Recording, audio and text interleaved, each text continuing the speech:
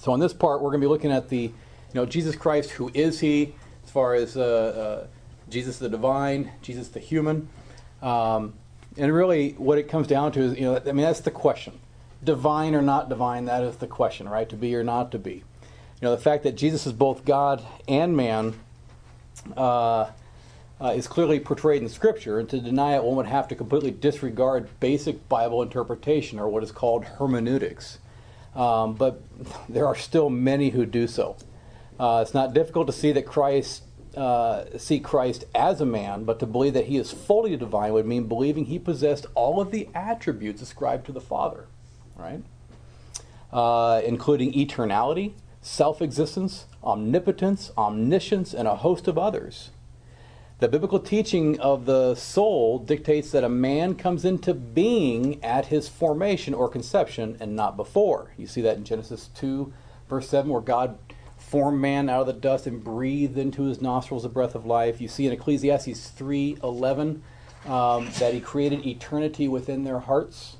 Okay, so as soon as the heart stopped beating, or you should say conception, there you now have this being who will last for eternity. For Jesus to be the Son of God, that is divine, he would have to exist prior to this birth, right? So, what do we mean then by pre-existence? Because if he's God, he had to exist prior to becoming man, right? By definition. So the meaning of pre-existence is that the Son of God existed before creation and before time. And we'll be going through some other scriptures that support that. The Son of God existed before his birth. And the Son of God has existed eternally with the Father and the Holy Spirit. Now, can you think of any group that calls themselves a Christian who would differ with that? And how? And what group can you think of that would differ with what we just said there? That Jesus existed eternally with the Father and the Holy Spirit. Jehovah's Witnesses, Mormons. You go on. You got to remember with the idea of Mormon, where they, have the same words but use a different dictionary. What you have to understand is that God is just an exalted man. Okay, God, the Father God, right? At one time, he was a man just like I am, and he was I don't know their whole process of theology, but somehow exalted. And now is divine, but he's still physical. Well, he at one point in time had a father. And that father had a father. And that ad infinitum, right? And so when you talk to them, of course they believe Jesus is God because he comes from the Father. They believe that the Holy Spirit is just another personage or God. When you ask a Mormon, do you believe in the Trinity? What do you think they're going to say? Yeah. Absolutely we do. Of course we do. Father, Son, and Holy Spirit. Of course we do. All right. Now, ask them how many gods that is. What do you think they're going to say? 3. Yeah. Actually, what they're doing now when they go to door to door, the first response, you have to really work to pin them down. Now they say, well, the nature of God is really, it's not meant for us to know, at least in this law, or something like that, where it's just almost like a Rob Bell.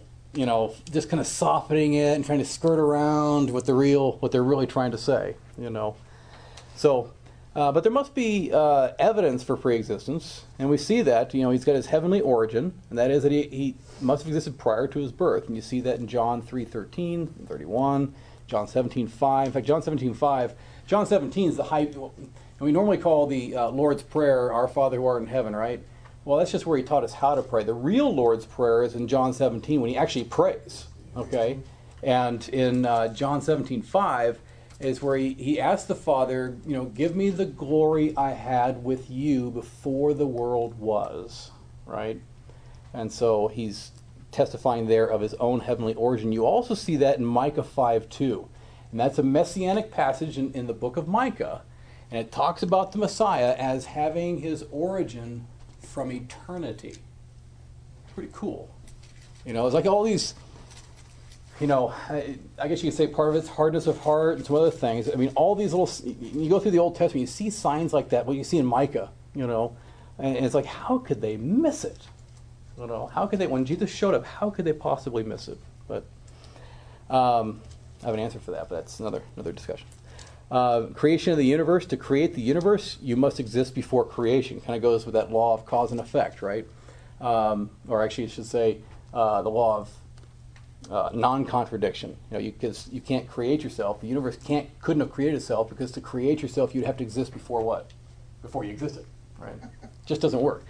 But somehow when Carl Sagan said it back in the 70s and 80s, and he'd say, the universe created itself.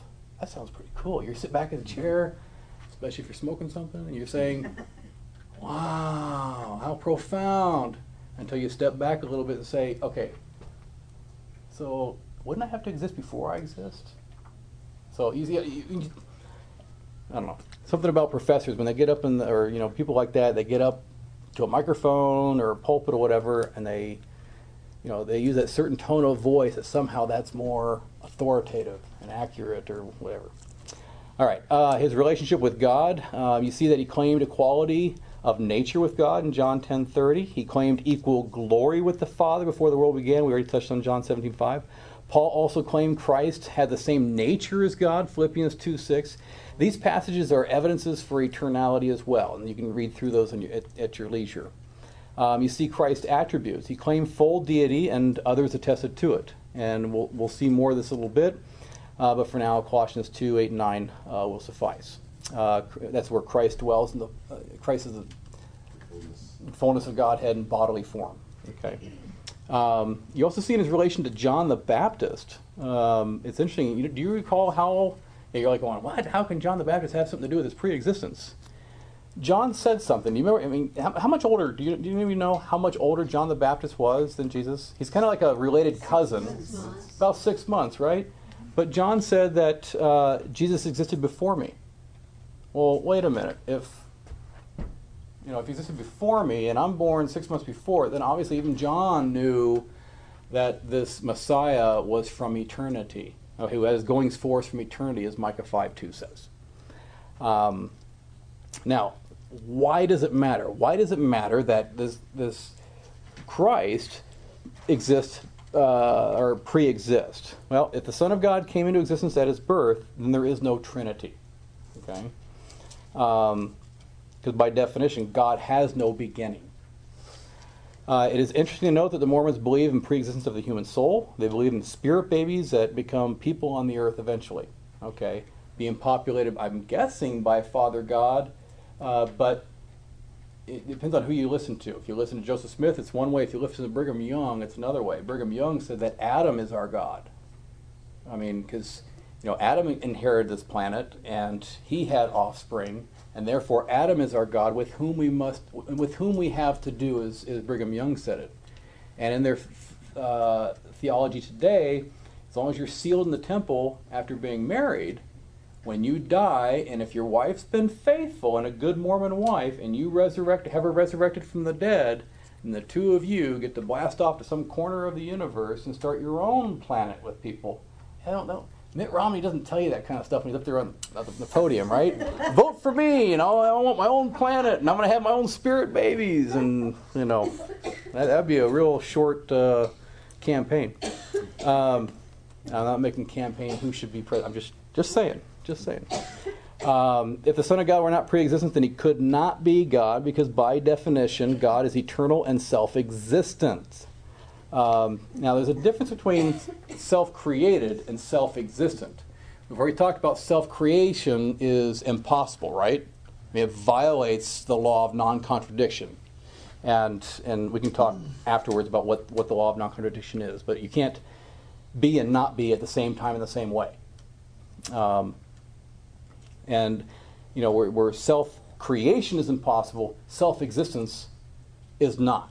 It just means he's always existed. Well, I can't disprove that. Okay.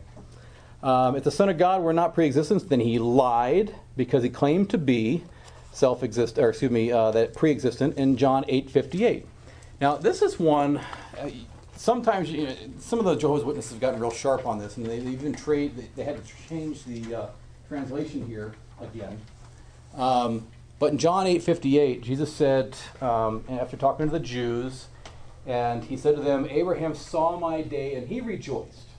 And they're like, how old are you? You're not even 50 years old yet, and you're saying that Abraham saw your day? Now keep in mind, Abraham was 2,000 years before, right? So even 50 years, 100, 200 years wouldn't cut it. And Jesus said, before Abraham was, what? I am. I am. And of course, he's referring back to what? God. The burning bush, right? And who was talking to Moses in the burning bush? Angel of the Lord, but it was the Lord, right? Right. Okay. And so, what the Jehovah's Witnesses changed it to say, before Abraham was, I have been, or, they change it to where you won't point back to the burning bush, okay? But if that was the case, then why would the Jews care so much about what he said? Because what did the Jewish leaders do right after Jesus made that comment? Picked up stones. Yeah, and why would you stone somebody? What was the charge if you were going to be stoned, at least in that case? Blasphemy. Blasphemy. Blasphemy. Exactly. So they knew exactly what he was claiming to be God. They knew exactly what he meant. And so if he lied about that and lied about his pre-existence, then you have to ask the question, what else did he lie about? It was C.S. Lewis that said, you have three options when it comes to Christ. He's either a liar, got caught in his lie, and they executed him for it. He was a lunatic, knowing that what he was saying was a lie, and did it anyway. Or he's what?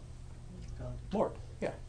Liar, lunatic, or Lord. Those are your only three options when it comes to Jesus. Now, the incarnation of Christ, and of course that's like, well, what is incarnation? It's, I think of that word, my first time I heard it, like, what is incarnation? Is it a flower? Someone said, no, it's kind of like chili con carne, right? Chili with meat, okay? Incarnation means he took on flesh, right?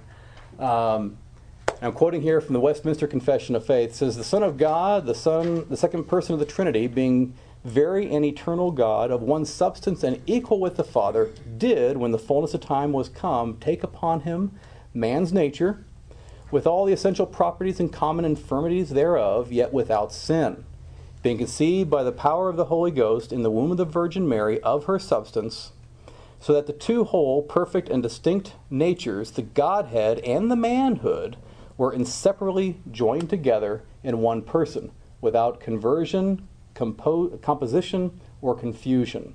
Fancy words, but what you're having to realize that there were all kinds, just like there's false teachers today, all right? There have been false teachers going all the way back to the beginning. I can't think of the name of the guy. Who was it who led Israel astray? It was a prophet, Balaam. Going on, you go back and you find false teachers, false prophets, and so on. And it seems like in every period of church history, you have some group, some sect, something where they take the truths that are displayed in the Scriptures and they twist them around, right? And so what the Westminster Divines, and these be kind of coming out of the Reformation period and later, they said, you know what, let's get it down. Let's ask the question, who is the Son of God? And so that's how they responded. And if I don't have that in your booklet, we can I can get all those scripture references that go with it. So what is the incarnation? It's simply God taking on human flesh or nature. Christ, the Son of God, became man by taking on himself a true body and a reasonable soul, being conceived by the power of the Holy Ghost in the womb of the Virgin Mary, and born of her, yet without sin. It's interesting. There's actually some Christians who believe that Christ was born with a sinful nature, that there was some imperfection in him, because it does say that he was tempted in all ways as we are, yet without sin, right? But they say, well, because we don't think it could be a true temptation unless he was exactly like us, and we have a sin nature, therefore Christ had a sin nature. I don't like that reasoning. That bothers me.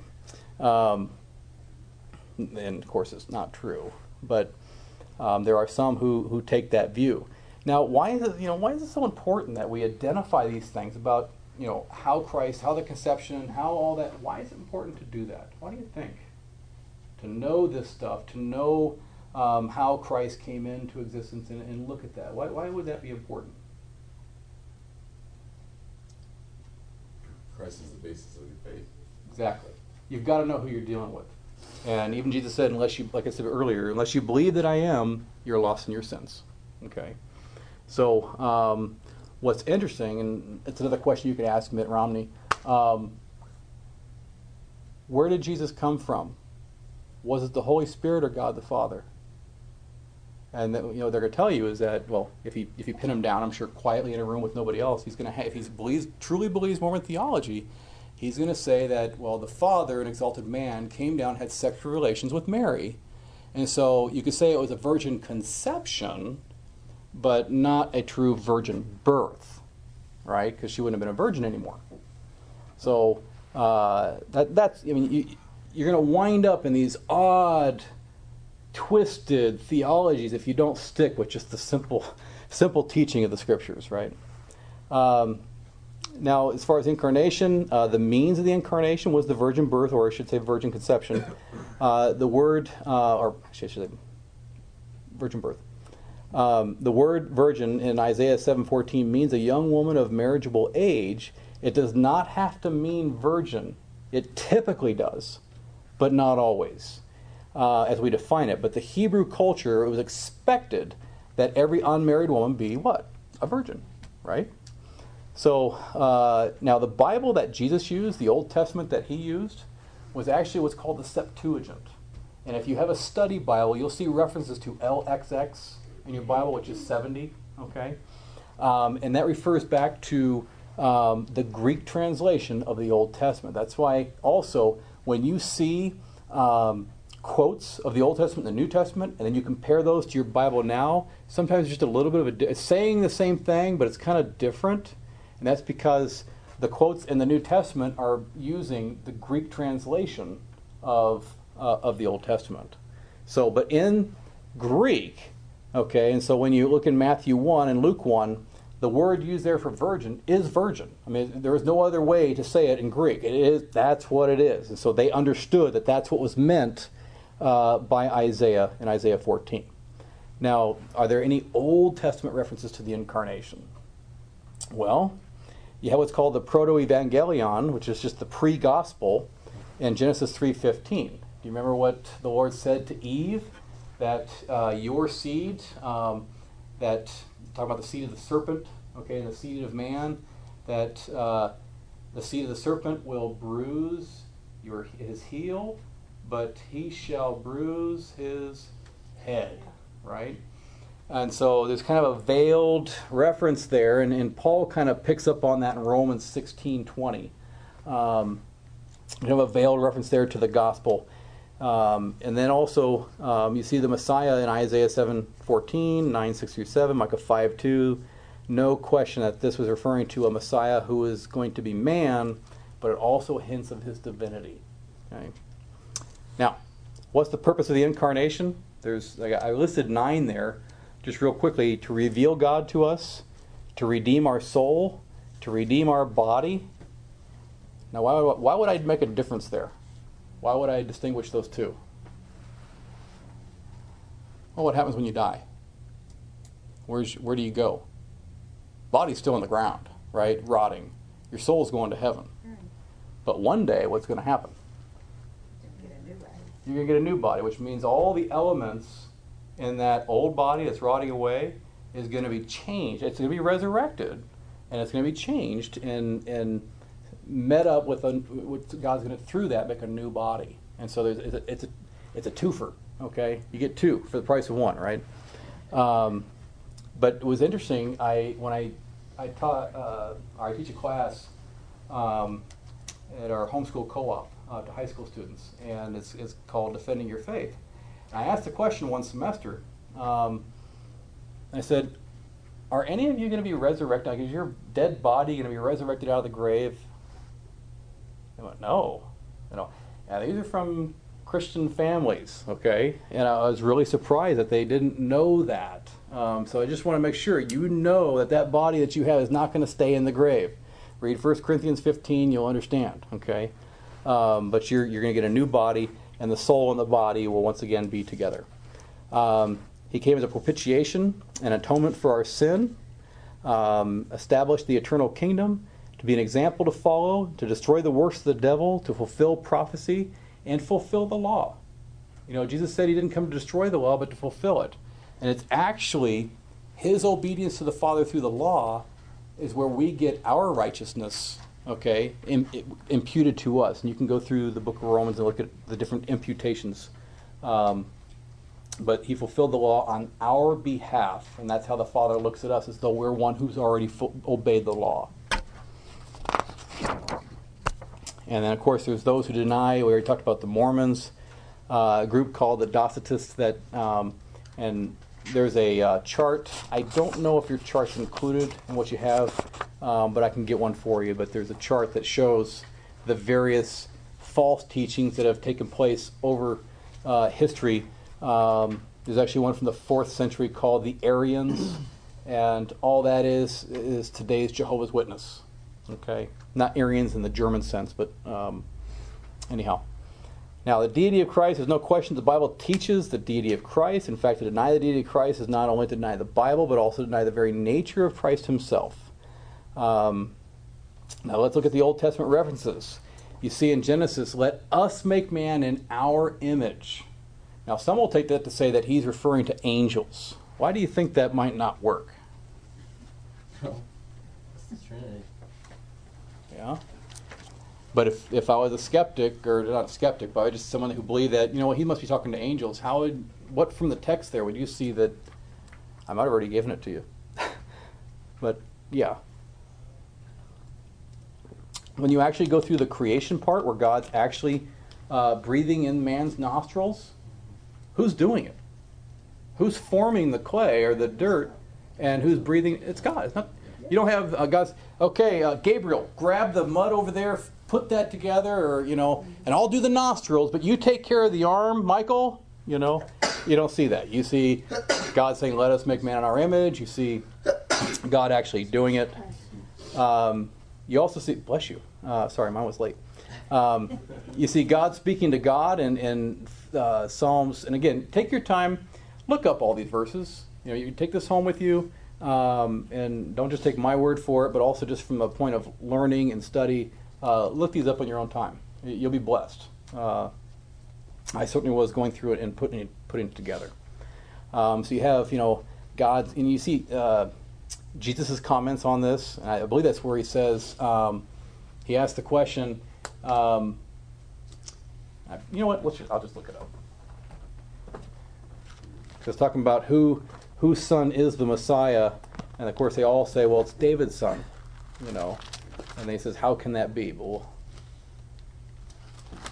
Matthew 22.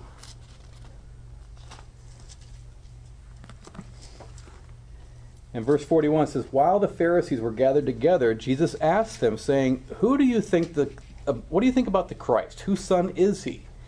And the Pharisees said, the son of David. And Jesus said to them, how then does David in the Spirit call him Lord, saying, the Lord said to my Lord, sit at my right hand till I make your enemies your footstool. If David then calls him Lord, how is he his son?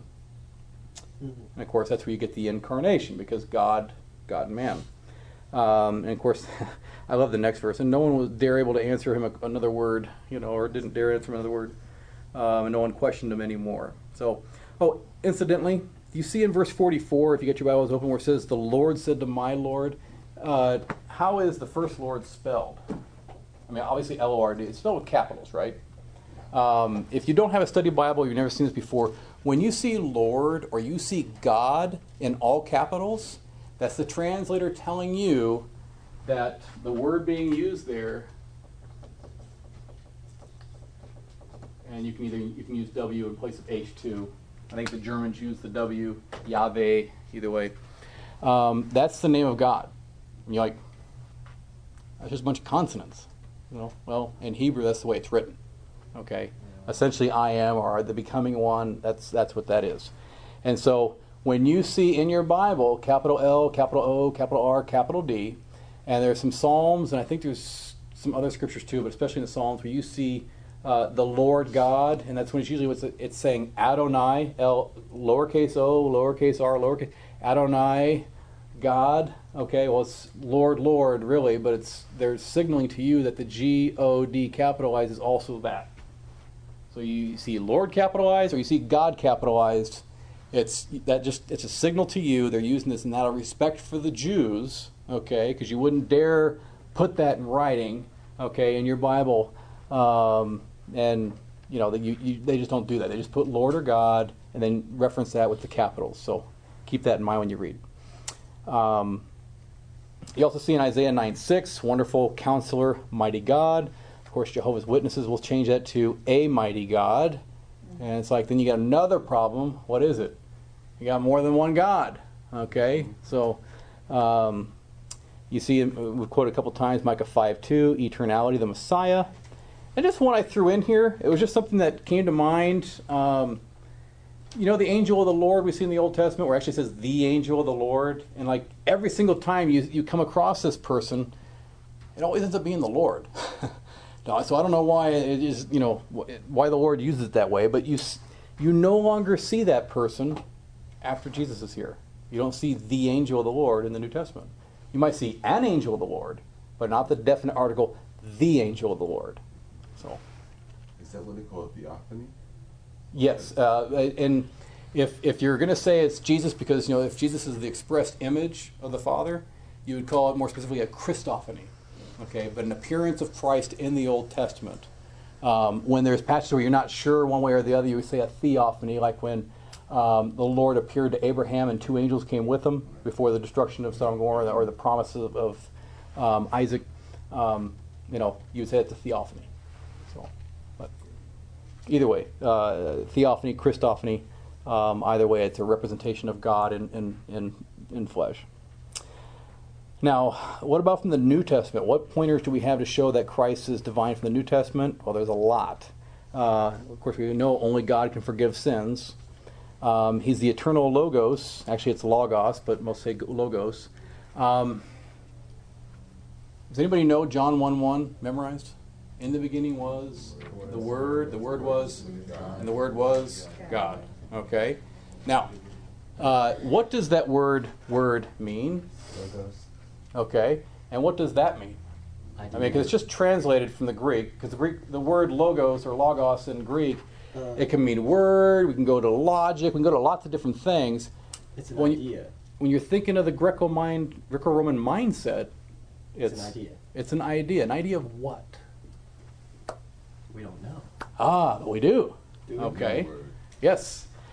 In the mindset of the Greco-Roman, especially in the philosophers and the writings you find back in that time period, John was very careful to use that word, okay, to say he is the Word. He is the Logos, all right? In the Greco-Roman mindset, the Logos, okay, and I'm talking about the philosophers and so on, the Logos was the thought or reason behind all there is, okay?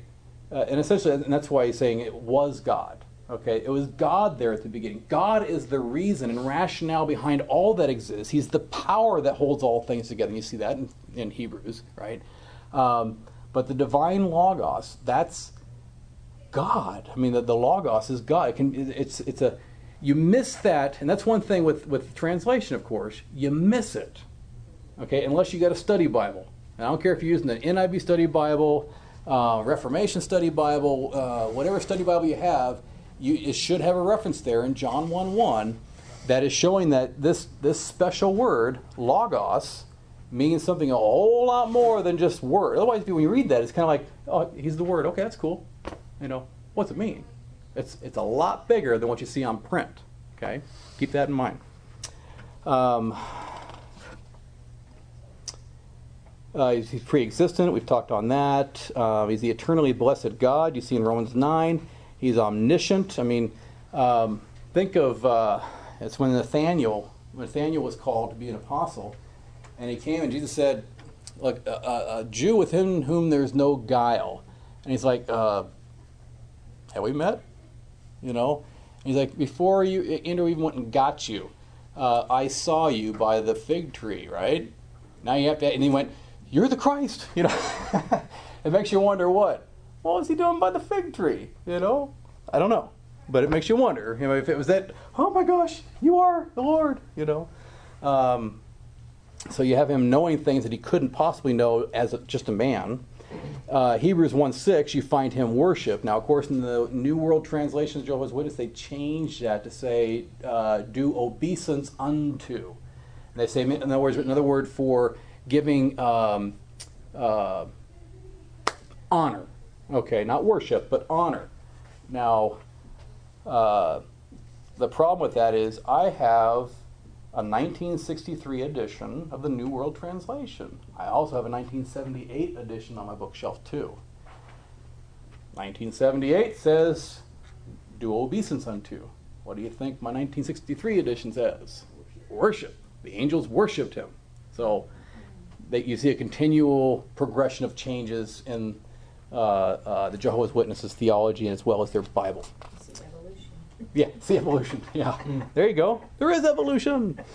So you find him worshipped. You find him called Lord and God. You remember doubting Thomas, right? And I'm not going to believe unless he shows up and I put my hands in his scars and all that. And what do you know? Jesus shows up. And what does Thomas say? My Lord and my God. What do the Jehovah's Witnesses do with that? They say he cursed and blasphemed, because he's like, well, I shouldn't say blasphemy. They say he my Lord and my God. That's what they do with him. Okay.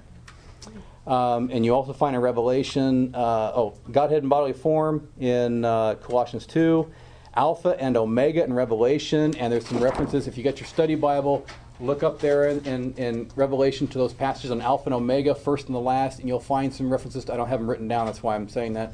To, I believe it's Isaiah, where Yahweh is said to be the first and the last. And if you're going to go from your Septuagint version of the Bible, the Greek translation, it's not going to be first and the last. It's going to be Alpha and Omega. Okay.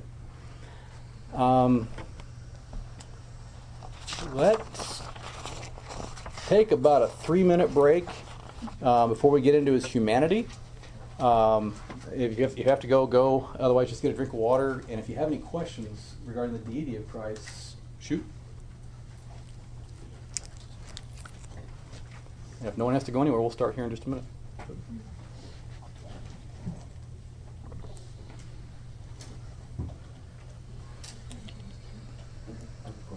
Yeah. The term Son of Man.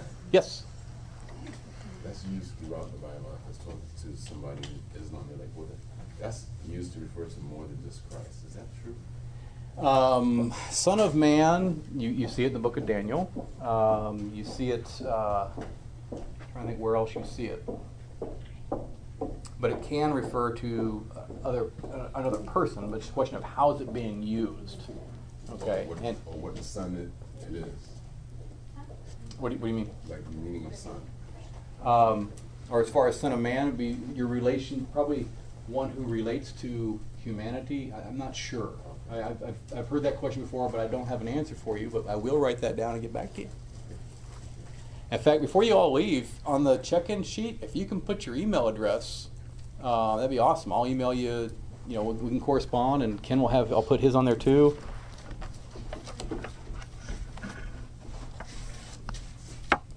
Ken, do you know offhand the? I know I studied a long time ago. I just can't recall. Son of Man was used both for angels as well as for Christophany. And in Daniel, when you're talking about the Son of Man, which is the reason Jesus refers to himself so often as Son of Man, the Son of Man was the one who comes in judgment for sins. And so when Jesus regularly uses the name Son of Man, he's not being arbitrary. He's saying, I am the one who will judge. If you look at Romans 8, Paul says, and we sing a song in church quite often that says, it says, what then shall we say? It is God that justifies. Who is he that condemns? And one of the songs in church actually incorporates that. And then when it says, who is he that condemns? It says, Christ Jesus, who died and is sitting at the right hand of God and is interceding for you.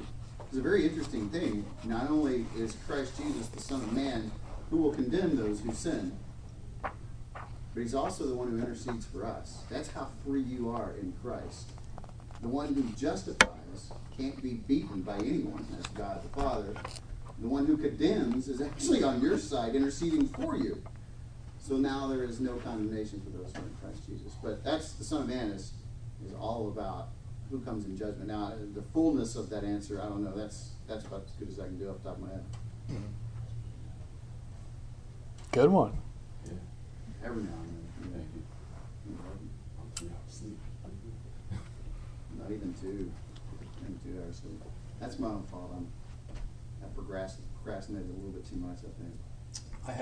I borrowed the binding machine from work that cuts the holes and puts the spiral in and all that. And so I have it at the house, and gosh, it was probably midnight, maybe 12:30 when we talked last, and he's like, "Hey, I should be there in about an hour. If you want, just go to sleep and get up early and do it in the morning. That's fine too. I don't have to be there." I said, "No problem, whatever." And then it turned to it's taking longer than I'm. And it's like, "Can you just leave the back door open? I'll put him inside the house." I said, "Sure, fine." So this morning I woke up and found half the syllabus by my back door. So I know he's tired. It's all right. If God could die on a cross for me, I can go 1 night without sleep. How about that? That does raise a question, though. Did God die on the cross? That's a difficult question. It takes an awful lot of meandering through a bunch of theology. God himself, as the eternal being, cannot die. Dying is a human trait. Okay, so in his humanity, you would say yes, but in his divinity, you would have to say no. Dying is a curse upon creation, right? And so, since God is not part of creation as far as in his divinity, it was God experiencing death in a sense in the suffering as a man. Okay, but the actual divine nature dying, no way. So Begs the question then, God couldn't separate himself from himself. So when Jesus died, my God, why hast thou forsaken me? That was the humanity no longer having communion with God.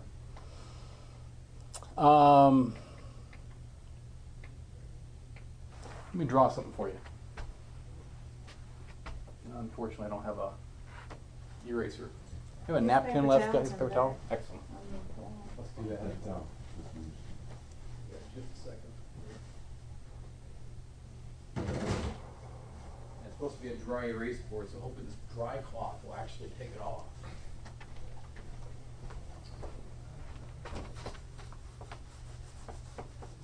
And I'm not trying to avoid your question. It's just actually a deep question. Well, the first question drove that one. All right. That line represents, and I'm talking about the thickness of the line, okay, as far as how well we understand both natures, okay, of Christ. Because if he's fully God, fully man, he's got a fully divine nature, a fully human nature, but he's one person, okay?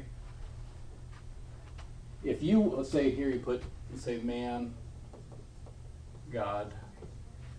If you deviate even a hair from either side of that line, pick your heresy.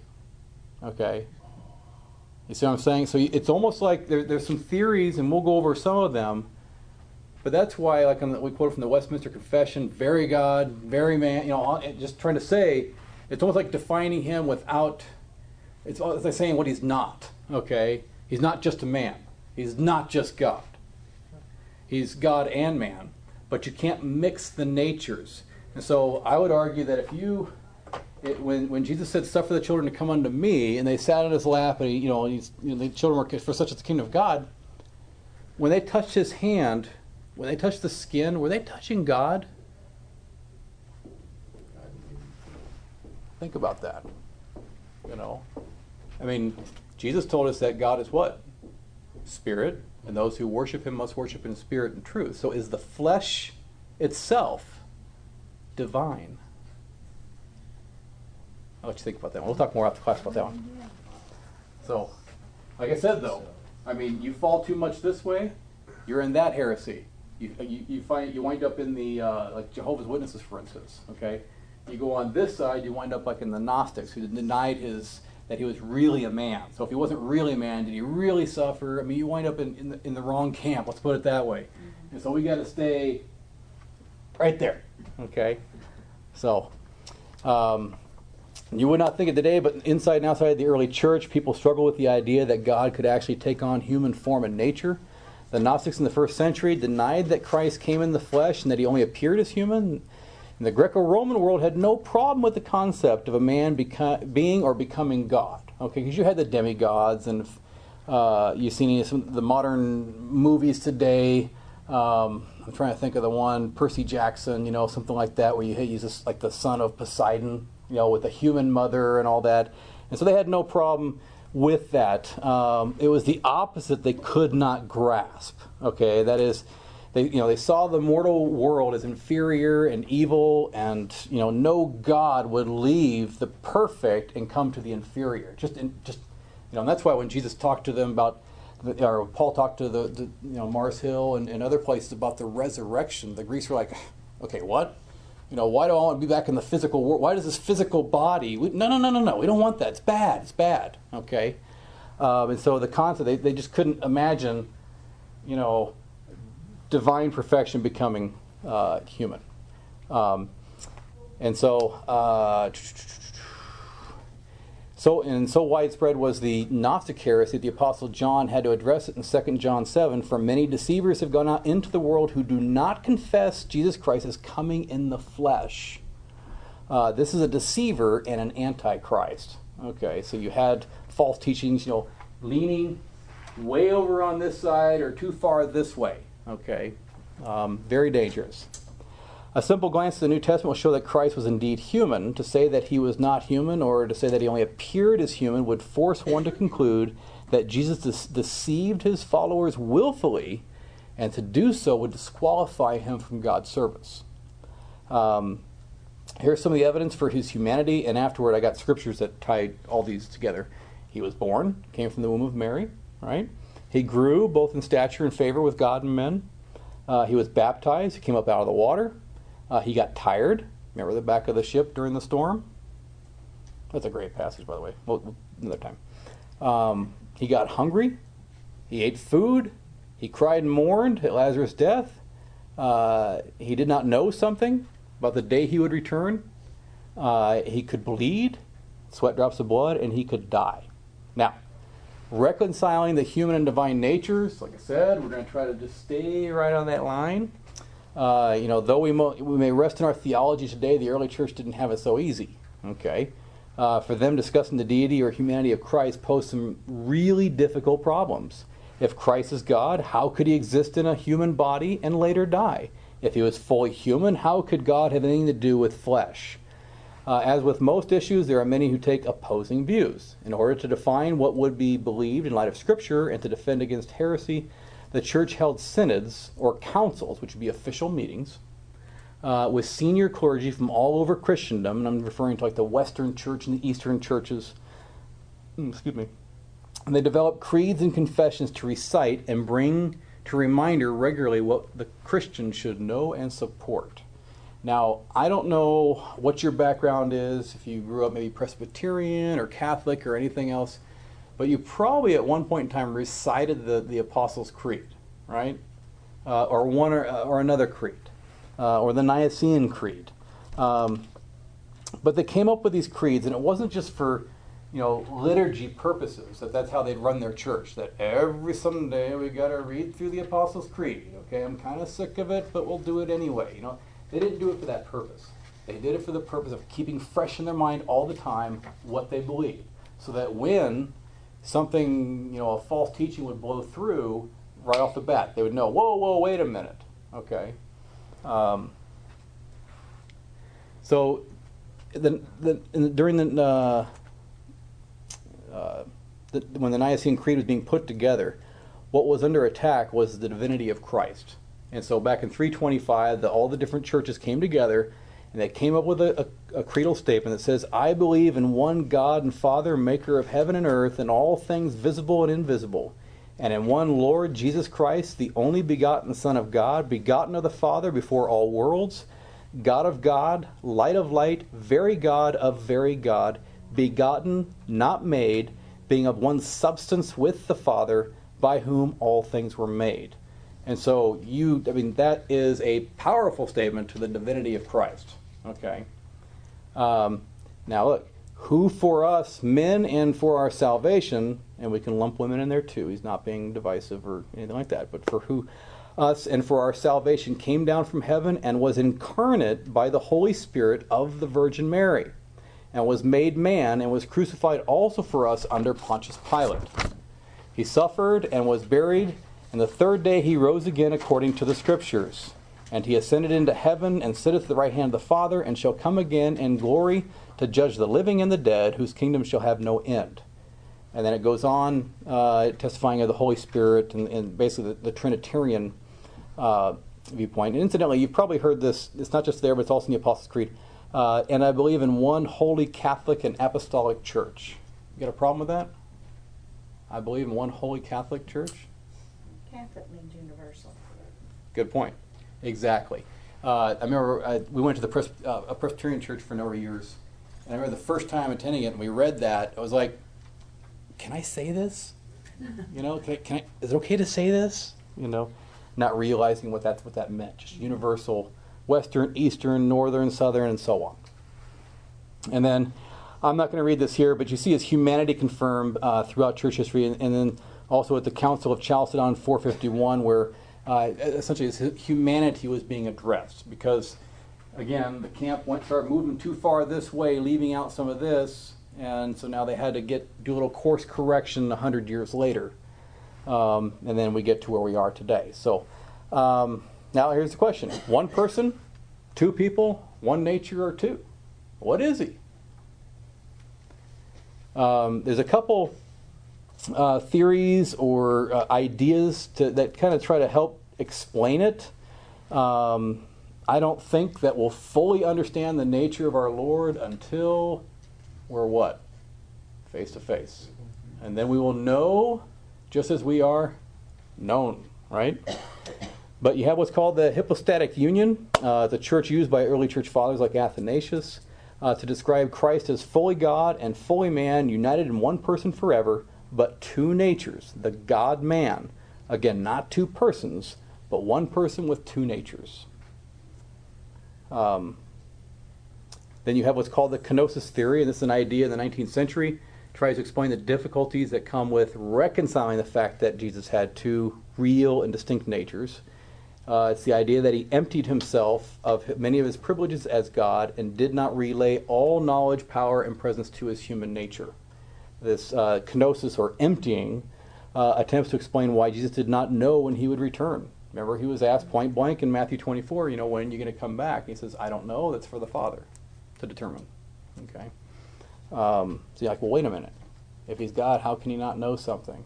Okay, you'll probably find that. In fact, I know you'll find it. There's a book by Norman Geisler. We've been looking at Norman Geisler, and we've quoted him a couple times, more from an apologetic standpoint. He's got a great book out there called Bible Difficulties. Okay, Bible Difficulties by Norman Geisler, and he'll take passages like that and go through them and come out with a conclusion that's you'll find logical and reasonable. Because that is a difficult passage, certainly, to understand. How did he not know if he was God? And then you have to say, well, if he's emptying himself of his privileges, then maybe he didn't pass on some of that knowledge to his human nature and so on. And again, as I drew on the board, there's a fine line. The necessity of not mixing or combining the natures. Okay, you either deny or minimize his deity, or you exalt or dismiss his humanity. So we walk like this when we start discussing the nature of Christ. All we know for sure, without question from Scripture, is 100% God, 100% man. Yes, sir? What's your phone number? I got a point. Give me your phone number. What is it? 817. I don't call myself that often. Let's see. 822-4333. What happens if I dial 822-4333 4341. You contact the help desk and they'll help you with whatever. No, what? I don't get you, right? You don't get me. That's right. So you're right on that line. Yep. All truth is either true or false. Exactly. And one thing I did for the high school class, I said, what website do you go to more often than not? And I think they put like YouTube or Facebook or something like that. And I said, okay, so you got www.facebook.com, okay? And I mean, we'll use that for an example. Really what that is something like 70.132.12.3, okay? But how many of you are going to remember this? Okay, so you have something called domain naming service, which will translate this into this or translate this back to this. Anyway, what happens if I do Facebook and I put a C instead of a K? Am I going to Facebook? No. No, I'm going to something else, okay? Or nothing at all, and you'll get that page cannot be displayed or something of that nature, okay? So if you're not right on the money, you're not getting there, okay? And the same goes for understanding, whether you're calling me or whether you're trying to understand the Lord. You just need to understand 100% God, 100% man, and be careful if you start, playing around there. Okay. Let's move on. Okay, there's the chart I was talking about. And so you can see different groups throughout church history from 1st century all the way to 5th century. And, remember Solomon saying, there's nothing new under the sun, okay? So anything you see today, and it doesn't matter whether it's Mormon theology, whether it's Jehovah's Witnesses, viewpoints and all that, there's nothing new. It's just a regurgitation of what's come from the past. And here's a list of those who held different views. So now as humiliation, why would the eternal Son of God come to earth, take on a human nature, face temptation, suffer intolerable pain, and experience death? Daniel tells us why. I mean, we know the answer just from our walk with the Lord, but Daniel explains the why nearly 600 years before he came. He says, after the 62 weeks, Messiah shall be cut off, but not for himself. Okay? His life's not being cut short because of something he did. It's because of something we did. And it was on our account that he suffered and died, and there's many examples of Christ's humiliation in Scripture. We'll just touch on a few here. With the incarnation, the fact that he took on human nature caused him to experience life in a sinful world and feel the limitations of being a man. Though free from sin, he learned what it was to be under authority, get tired, grow hungry, sweat, and be tempted. And again, you can refer back to Philippians 2, 5 through 11. There was something that came to mind as I read that.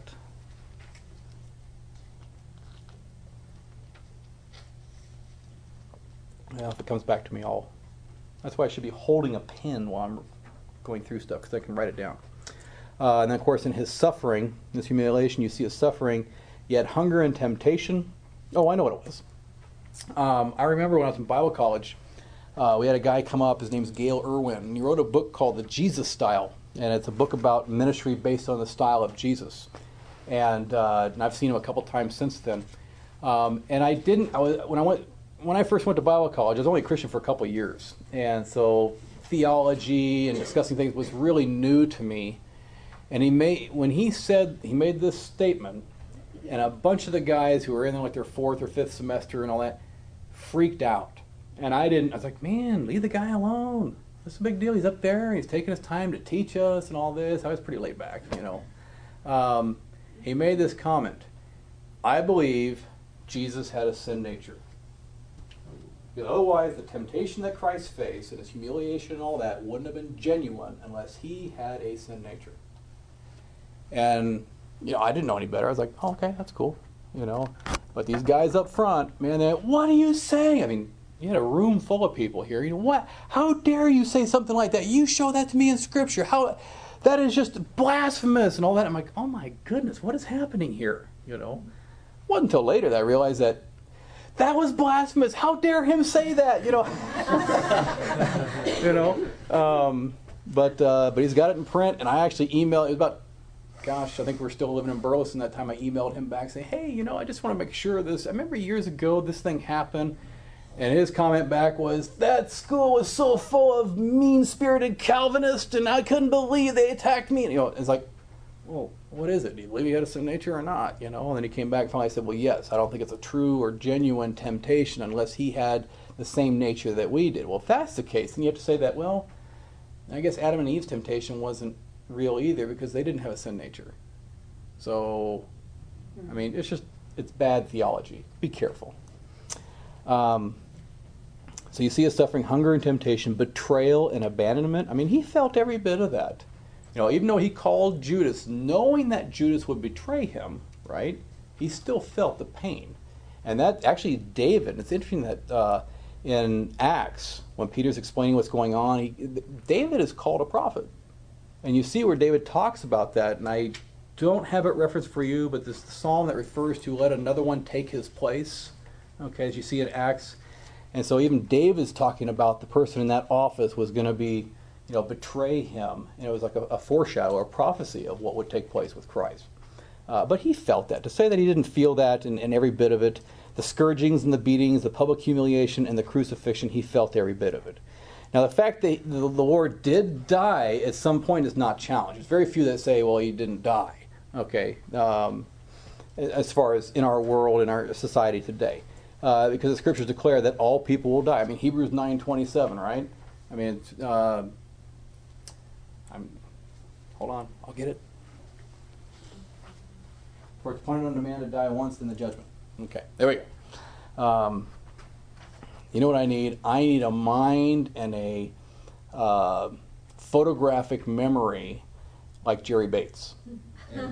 We'll sit in that Bible study, and Ken can testify to this, and Steve can too. You'll just think of some obscure passage. Gosh, that reminds me of some passage. And you'll start quoting. It goes, oh yeah, that's over in Ezekiel 27, right around. It goes, I think it's about halfway down the chapter. Sure enough, you go there it is. And it's like, how do you do that? But he says it's a gift of God. I mean, it's been there even before he was a Christian. He started law school. It's just always been there. Now, the question that skeptics pose as to whether he died on the cross is whether he died on the cross or some later date in history, as some Muslim groups claim. I mean, there are some Muslim groups that say, no, actually, he didn't die. Somebody else died in his place, and he went on, married, probably, I don't know, Mary Magdalene or somebody else, and had a family and all that kind of stuff. So, somebody said something? Oh, yeah, I heard about that, too, when I was searching for the truth before I came to Christ. Awesome. And when I was reading about Islam, and they were saying, like, no, an angel took his place, and Jesus didn't die, and I was like, okay. It's interesting, and I'm trying to think, was it Lauren Beeg? Somebody said they were talking, no, it was Steve Hedlund at the Cornerstone, and was talking to he was referring to it during communion, I believe. And if my understanding is that the virgin birth is referred to in the Quran. Mm-hmm. And so the question to the Muslim was, then if he's not, if this didn't all happen, all that, then he's not who he said he was, then why the virgin birth? And the Muslim's like, I don't know. Muhammad didn't come by virgin birth. Right.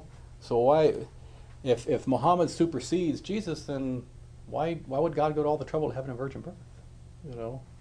Anyway, just something to think about.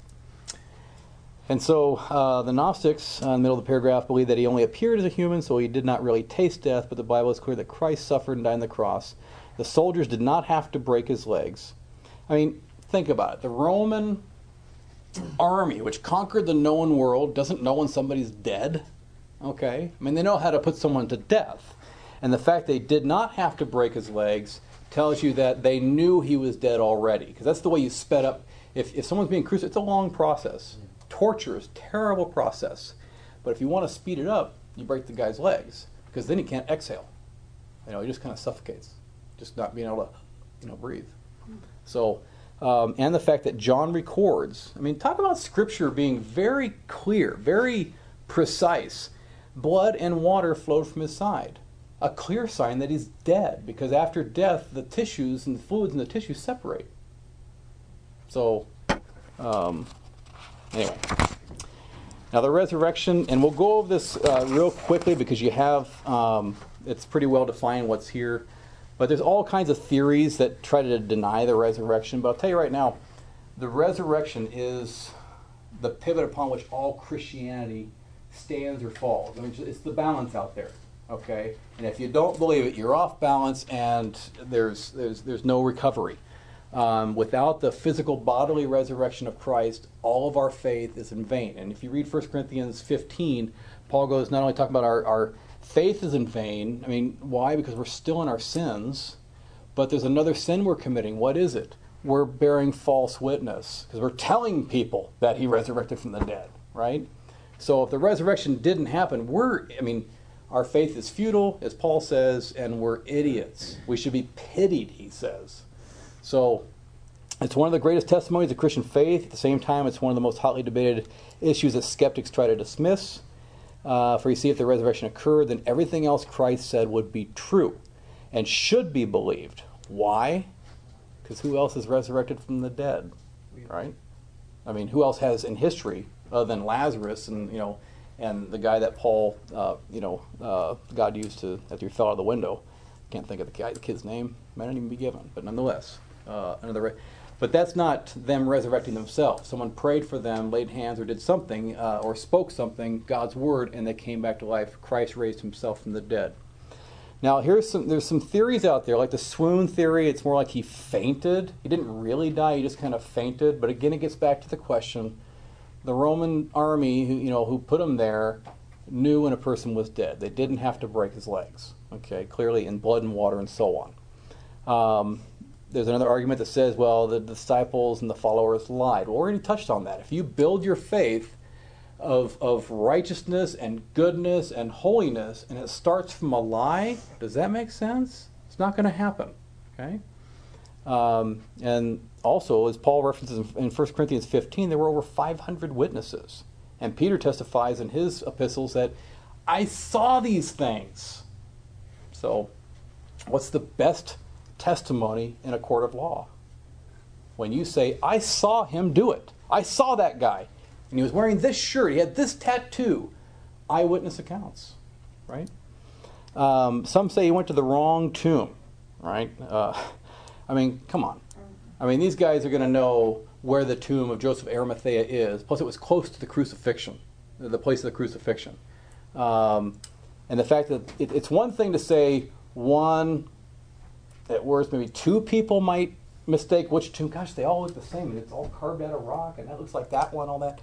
It's another thing to say 20, 30, 40, 50 people, okay, or 500 for that matter, right? All, oops, I guess we went to the wrong place, The soldiers were at the wrong place too. Exactly. So, or that they hallucinated. That those closest to Jesus, they just hallucinated. Again, you got the vast numbers. You can't, it's one thing for one person to hallucinate, maybe two, okay, if the conditions are right. Maybe you get a room really hot, they're dehydrated, they're tired, had no sleep, that's you, and so on. But to have that many people hallucinate all at the same time? You never, ever hallucinate the same thing. Exactly. That's a good point. Never hallucinate the same thing. That's right. And then some say it was a ghost or spirit. And that's kind of... Now, it's interesting. Look what I say there. Some say it was just a spirit that they saw. The Jehovah's Witnesses make that claim too. Okay? At least they did. Now, I haven't looked and researched as far as, is it actually now written in their theology that it was actual physical resurrection? But the last guy that I spoke to that came to my door said he did rise bodily. I'm like, can you write that and sign your name, please? Because that was not their theology before. Okay. Now, why is the resurrection important? Again, our faith becomes meaningful. Evidence of an accepted sacrifice by the Father. It's a testimony to our own future resurrection. And again, referencing 1 Corinthians 15. And again, it's evidence that Christ was who he said he was. And that all that he taught was truth. And, and probably, historically one of the most powerful arguments there is that the apostles, again, gave up their lives for what they saw. Okay? They suffered martyrdom, severe martyrdom, for what they saw. We got about 20 minutes. Actually, this is kind of short, so I'll kind of read through it real quick, and then what we can do is we can talk about this during the Q&A period, and you guys can stay as long as you want. So we'll try to hurry through. Does anybody need a break real quick? Are you all good? Should you just blast through, or you want 2 minutes? Blast through. All right. Okay, so we finished resurrection. Now we're looking at the problem of evil. And here's where the skeptics come in and try to thwart your religion or your belief system and make you feel stupid. A person typically takes one of three views on the subject of evil. Evil either believes that evil exists, such as Christians and most theists, theists being those that believe in God. They deny that evil exists, such as the Christian Science, Mary Baker Eddy. Incidentally, Christian Science is kind of like grape nuts. They're not grapes, they're not nuts, not Christian, it's not science. Okay, just something to keep in mind. My dad was raised Christian Science, but I can tell you about that another time, something interesting about that. But that's pretty much easily dismissed with simple Bible reading. Okay, or they deny God's existence because evil exists, such as they deny God's existence because evil exists. Okay, they say, well, if evil exists, then there must not be a God because, and again, the argument goes like this, and it's kind of like the loaded question. Remember Groucho Marx's question, have you stopped beating your wife? I mean, no matter how you answer it, you lose, right? Well, it goes like this. If God is good, then why does he allow evil? If God is all-powerful, then why does he not stop it? He must either be good but unable to stop it, or omnipotent and unwilling to stop it. Which is it? And so when the question is posed that way, it leaves, it's the Groucho Marx thing. I mean, either way you go, you're like, well, but that's a straw man. We'll see here in a minute. 18th century Scottish philosopher David Hume, Ken referred to him earlier, said, is he willing to prevent evil but not able? Then he is impotent. Is he able but not willing? Then he is malevolent. I can say it. Somebody say it for me. Malevolent. There we go. Is he both able and willing, which then is evil? Such attacks are at the very core of our faith, namely at the character and nature of God, but there are some solutions that you can use to answer them. One, definition of evil. Although there are many definitions of evil in the various religions and philosophies, a careful review will show that the Christian worldview is the only one that makes any real sense out of it. Clearly it does exist, but at the same time it is not a rock or other object. The Christian worldview supports the idea that evil is the lack of something good, a lack of something that should be present in the first place. And that comes from that little book back there by Norman Geisler called Living Loud. And I use that as a supplemental book to the last time I taught the Defending Your Faith class for the high schoolers. And that's a great book, not only for your own faith and just for encouragement, but if you know high schoolers or have people of high school age, it's very readable, very, very simple, and has a Q&A type thing where they can read and then answer the questions and all that and grow in their own faith. So I recommend that. And no, I don't own stock in Regal Books or whatever, or whoever made it. All right. So some examples from nature of what you would call evil. You got tsunamis, you got earthquakes, you got weeds, you got rust in the car, death, and actually some of these apply to the second law of thermodynamics as well. Things becoming more chaotic and wearing down. Examples from humanity: murder, envy, strife, theft. But what is the origin of evil? Where did evil come from? I mean, because some might argue that, well, God created all things, didn't he? Well, then isn't evil something? Yeah. So did God create evil? No. He created the opportunity for it. Well, we'll get to that point. Evil's not a thing. It's the lack of something. Okay, so it's not, like I said, it's not a rock or something like that. So you would say, no, God did not create evil. But if God didn't create it, then where did it come from? Well, one view, I'm sorry? Maybe ball. Yeah. From nothing. It created itself, right? There you go. One, we got Satan, and from Scripture we find that the first to cause evil was Satan. Okay, and I give you some references there for Isaiah and Ezekiel. However, since a skeptic would question even Satan's existence, it would be difficult to approach it from that perspective. Okay, you can't just say, well, Satan did it. Well, they would, who's Satan? I mean, I don't even believe your Bible, so what are you talking about? So to suffice it to say, biblically speaking, Satan brought evil into existence, and Jesus said he was a murderer and liar from the beginning in John 8:44. Now what about man? We're told in Genesis 1:31, it states that everything God made was good. If that were the case, one might argue then, how could man cause evil as he was created by God? God created man with the capacity to love him or to not, to obey him or not. This ability within man is called free will. So just as you had said, okay, right? Okay. That God gave us the opportunity or the possibility of evil, but it comes from free will. Initially with the free will of Satan, right? He can either worship and honor God, okay, the way he was created to, or he can go do his own thing and try to be his own God and be worshipped and so on. Same thing for Adam. He can either obey God, okay, and take part in the garden and avoid the tree, or he can disobey God. God didn't make robots. He made free moral agents who, out of his love, had the ability or choice to love him back. Free will is what makes our love for him meaningful, and Satan did not cause man's sin. He was just a contributor. Because you might say, well, actually, Satan, remember Eve tried to get away with that one? Well, Lord, it's the serpent you made, right? And then Adam said, Lord, it's the woman you made. And in a way, they're trying to blame God for it. But ultimately, looking back towards Satan, Satan didn't cause man's sin. He was a contributor to it. He didn't cause it. We caused our sin. The devil made me do it. You cannot say the devil made me do it. Exactly. And then nature. Nature itself did not cause or create evil. It was subjected to it out of judgment on man for his sins. And you see that in Romans 8. And it will be delivered from it one day.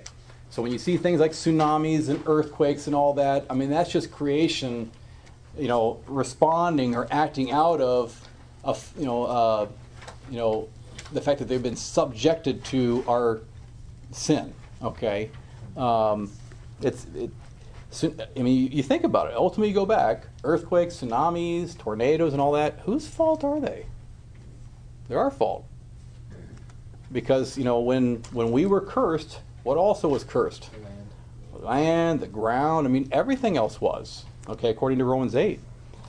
And it's interesting that Paul says that creation earnestly is waiting, groans and waiting, please. It's almost like they're crying out to God somehow. I don't know how that works out. I don't know if a tree has a soul. I don't think it does. But it's like, but everything's just waiting. It's whether it's waiting by its own desires or whether it's waiting just passively, meaning that it's there until God does something with it.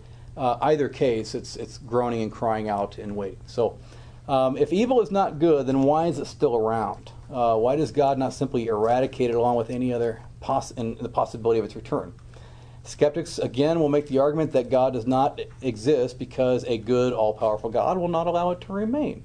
The Christian worldview supports the idea that God is omnipotent and he is omnibenevolent, totally good, and that he has a reason for evil's existence and temporary continuance. Its continuance is temporary. Okay? Now, what good can come from evil? Couldn't you say in a way evil's good? Or it's good to have evil? Think about that for a second. What possible good can come from evil being around? You see the results of it. You see the consequences of it. So it makes you think, what could I do to avoid those consequences? So it might change your view on how to act in the future. Right. So if you can't measure what's evil, then what's good? Exactly. Evil to... And that's the principle of antithesis, the opposite of something. Okay, so, if there was absolutely no evil and never was, how can you appreciate the good? Yeah. You see? How can you appreciate God's holiness if there wasn't sin in the world? Right? So you have this idea of antithesis, letter A. You see God's love for us. To eliminate evil would be to eliminate free will. God does not want a bunch of robots saying, I love you, And Ken's back there going, oh, can a Calvinist really say that? But that's another issue. Okay. I saw the look like that. All right.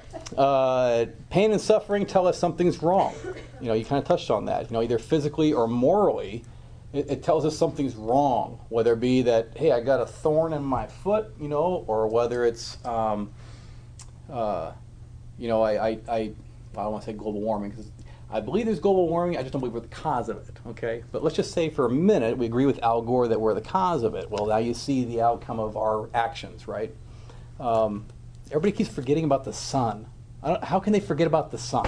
Well, the sun. S-U-N, not S-O-N. I'm talking about the sun. Right. Okay. Because it gets hotter every so. Yeah, there's a solar season, and guess what they were doing when I was about 4 years old? Newsweek's article was, "Are we going into another ice age?" Right? Anyway, we can talk about that another time. So, but it's a 40, 50-year cycle, but for some reason people forget that. And I just, it's kind of like you see in Peter, the day will come where they willfully forget about the flood. People forget about the fact that God judged the world. And he's going to do it again. Not through a flood, but through his, the Lord coming back. And they willfully, which is kind of like that idea in Romans, we talked about suppressing the truth. Stepping out the truth and are willfully not believing that. And I remember my pastor in California where I first got saved, he said, it's amazing what people will believe when they refuse to believe the truth. And when they willfully reject the truth, it's amazing what they'll believe. Just because one may not know the reason for evil's existence or continuance is not a valid argument that God has no purpose for it. True, he could have created the world where evil could not exist, but out of his love for us, he gave us the capacity to either love him or rebel against him. Now, the removal of evil, there's this concept of the already and not yet. Okay, we already know that Jesus overcame all evil and has secured our salvation. You see in the golden chain of salvation in Romans 8, those whom he foreknew, he also justified. Those whom he justified, he also, and I'm saying it totally out of whack, but nonetheless, in the end, he says glorified. Well, I don't know. The last time I looked in the mirror, I wasn't glorified. Okay, at least I can't see it. But the point is, in Paul writing past tense, it's already been secured for us through Jesus. Okay, so you have the already. It has been done. He has overcome evil. He has overcome Satan, and so on. But it's not going to be removed until the end. You see that in Revelation 20 and 21, chapters 20 and 21. One day evil will be removed, and even the creation cannot wait. Again, that's where Romans talks about them groaning, creation groaning. But this may open up a Pandora's box. For if we no longer have the ability to choose to sin, and I'm talking about in the New Jerusalem and so on, which we can talk about that after we have any questions, whether that's a real place or is it a metaphor for the church, that's another issue. But if we no longer have the ability to choose to sin, or if there is no sin in the New Jerusalem, do we still have free will in heaven?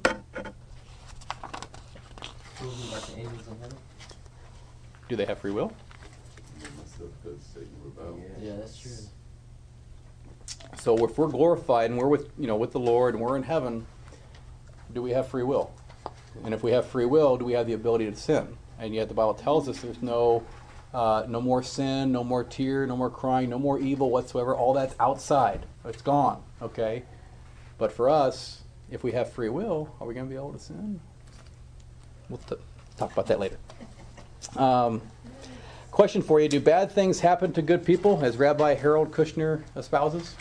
Yes. Can anybody here name me one good person in the world? Right, Romans 3. There are. That's kind of a trick question, huh? Yeah. There is no one good, no, not one. And now, real quickly, and we'll just buzz right through this. What about those who have never heard? Okay, and you need to understand this question. It's I don't know if you can call it an apologetics question, really, because it's as far as defending the faith. I mean, maybe you can see it that way, because it's really not a question. You see an A there. It's not a question of whether the Bible's true or not. Okay. Because the idea of what happens to people after they die is more of an interpretive deal rather than just whether, what we believe is true. 9 times out of 10, somebody asking that question about the poor innocent native in Africa or South America or wherever else, you really think they're concerned for that guy? What do you think? What do you think's really going on when someone? Because I've had someone say that to me when I try to share the gospel, go street witnessing at the beach in California. It says, look. What about those who've never heard the gospel? What's God going to do with them? Is he fair? Is he just? I mean, what's going to happen to them? They're looking for a loophole. Yeah, exactly. Yeah. It's exactly what they're doing. They're looking for a reason not to believe. Okay? And my response to that, I just say, well, if you're really worried about them, then let's get you saved and you can go tell them. You know? But, you know, and that actually takes us to letter C, where it says his thought or her thoughts on the situation do not relieve them of the fact that they themselves are responsible. Romans 3:23. For all have sinned and fallen short of the glory of God. I mean, they're still responsible. They still have sinned. The question could be turned around the inquirer asking them, what about you who have heard? Think about that. You know what? You're telling me you're worried about that guy, but right now you're still responsible. What about you? You've heard the truth. What are you going to do with it? You know? So, not you. I know you're saved. I'm just, you know. Now some basic principles. You know, throughout Scripture we see God's very nature prevents him from sinning or acting unjustly. Those who hear were never left out in the dark. God has provided some measure of light, what's called natural revelation. You see that in those, you know, nature, conscious awareness, times and boundaries and acts, material goodness. You know, he reigns in the just and the unjust, and so on. Those who respond positively to the amount of light or understanding will be given more, okay, by God's grace. And you can kind of just see the procedure, how it works. He illumines every person through natural revelation. Jesus is still the only way to be saved. The Father will draw or woo the individual to his Son. And those, and I left out an E on the those who believe are saved, John 3:16. Give you some examples here where there's been some, you know, the Lord stepped out and did something pretty cool. Cornelius, Rahab, Naaman, the Ninevites, of all people. Remember, I mean, that even Jonah was upset about that, right? Mm-hmm. The wise men, who were probably descendants of those who sat under Daniel in Babylon or that period. I put a reference in here in a book I read years ago called Eternity in Their Hearts by Don Richardson. And in there he has stories where he's gone and interviewed missionaries who went on the mission field in a certain area for the first time, hitting a certain area. And those people had some kind of concept of Jesus, even though they have no Bible. No one, they can't point to anybody who came and shared that with their tribe. Okay? But somehow they had a concept of the Son of God. How does that happen? Okay? So the Lord can, you know, I mean, he typically uses the foolishness of preaching, right? Okay, but sometimes he can do something a little bit different. And we've had testimonies at church where Muslims that have had dreams of Isa, you know, of the Lord, of Jesus. I mean, incredible. But great book. I recommend that reading. Those who have never heard condemn themselves by rejecting the light they received. This is due to not keeping their own moral standards, and Ken kind of talked on the moral argument for God's existence. But you have here, they reject the external revelation. They reject the internal revelation, and that's what brings the condemnation, because now they're going to be judged for their works, right? Because God has written on man's heart, whether you have this, you know, in Romans tells you this, whether you're a Jew and you get the scriptures, or whether you're a Gentile and you have God's law written on your heart, you're equally condemned. Okay, and then punishment will be proportional to light or understanding and the response to that information. And then, of course, those who have heard, they condemn themselves. So I heard interesting, kind of in this area. R.C. Sproul, he's a theologian. He's on the radio, and in fact, I got a apologetics book back there by him. He said that those obviously who reject the gospel, they're rejecting Christ, right? What about those who never hear and reject? They're rejecting the Father, okay, and his testimony through creation, and his testimony of the law being written on his hearts. And he's not trying to parse the Trinity or anything like that, but just trying to, you know, what happens to those? How are they responsible? Well, here they're denying the testimony of the Father. Here they're denying the testimony of the Holy Spirit of the Son. Okay. Now I know there's some other questions that are kind of hard, and you'll get these, and even quite ask them yourself. What about infants? What about those who have been aborted? The insane or those who are mentally challenged? You know, only people who are consciously and knowingly rejecting Jesus are held accountable for that rejection. Okay. You know, if you read in Revelation 13, you see the mark of the beast. Okay, they know what they're doing. They know they're taking the mark for a particular reason so they can buy or sell. And that they know that by doing so, they are rejecting the revelation, okay, of God. And so it's the same thing with, you're not going to have a case in that with the mark of the beast that someone doesn't knowingly do it. They know what they're doing. Okay, infants, the aborted, insane, mentally challenged, they don't know, they have no concept. Therefore, our gracious Lord will take care of them. Now, what about those who live before Christ? Well, salvation is the same way. It's by grace through faith. Okay, and whether it's trusting in Yahweh, okay, or more specifically in the physical manifestation of the Lord, as far as Jesus, okay, the incarnate Son. Either way, it's still salvation by grace through faith. It always has been, okay? And that the works that we do are always out of our love and response to God, not to get Him to love us, right? So that's it in a nutshell. And we finished with 1 minute to spare. So thank you guys for coming. And we're open for questions. Ken and I are here for however long you need us, and be happy to answer or try to answer any questions you might have. I want to add something just quickly before everybody goes to the restroom or whatever. I just want to touch on one thing Eric was talking about, but my mind is gone. What were the topics? Oh, I need the pointer? You forgot your pointer. Yeah. Here, video. Stay up here. Use your pointer. Evil, the problem of evil. There were two things that Eric said with the problem of evil. No, the two things that I wanted to add. Everything Eric said was exactly the way it should have been said. But there's one thing that you guys need to know when you're dealing with the problem of evil. Most of the time when you're dealing with the problem of evil, it's not going to come to you in the form of some atheist attacking God, although that has been one of the primary areas of attack. Most of the time it's going to be somebody you know who's lost a loved one, something like that. Your theological arguments are not going to do any good in that situation. All right, what that person needs is love. So the worst thing you could do is, well, all things work together for the good. That would be a really bad thing, because that's true, but it's not what they need to hear right now. And the other thing is, if you are dealing with an atheist, remember that they have the same question to answer. If evil is a privation of good, and we understand that things are evil, well, how does the atheist explain evil? Remember we talked about the moral grounding, the moral law that proves God? Well, if there is such a thing as evil, there has to be good. If there is good and evil, there's a moral law. If there is a moral law, there has to be a lawgiver. So if there is evil, there is a God. It works both ways. And that's also important when you're dealing with any sort of an argument about ideas. Remember that just because you're a Christian doesn't mean you're the only one on the hook for your ideas. Somebody comes to you with a worldview that is, there was a Big Bang and nobody caused it, and then there was a couple chemicals that got together, and out of that spawned life, and there is no God. Really? So what's your evidence for that? Or how did you come to that conclusion? What kind of studies did you do? What do you do with the law of inertia? What do you do with the second law of thermodynamics? I mean, you start getting into that, and all of a sudden they're on the hook too.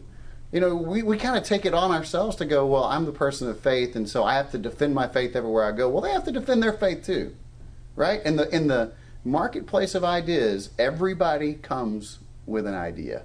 Nobody's there just a blank slate. I have no bias in the game. Everybody has a bias in the game. And so what we ought to all be doing. In fact, it's interesting. I was back there listening to Eric, and when we first met, I'll give you an idea that, we're both very close friends, but we started having this little theology disagreement. It was very amicable. It was just like, hey, we're trying to get to truth. And he's a staunch Calvinist, and I'm staunchly against Calvinism, and so we're just battling out on these really minor little issues, but we're making a big deal out of it. And what's been cool about it is I think both of us have learned from each other, and both of us have evolved in our understanding of evolution, in our understanding of our theology. So if we can do it, you guys can do it too. When you get out there in the marketplace of ideas, remember, it's not just your idea that's on the table, it's their ideas that are on the table too. So that's all I had to say. Cool. Now, hold your pointer to the board.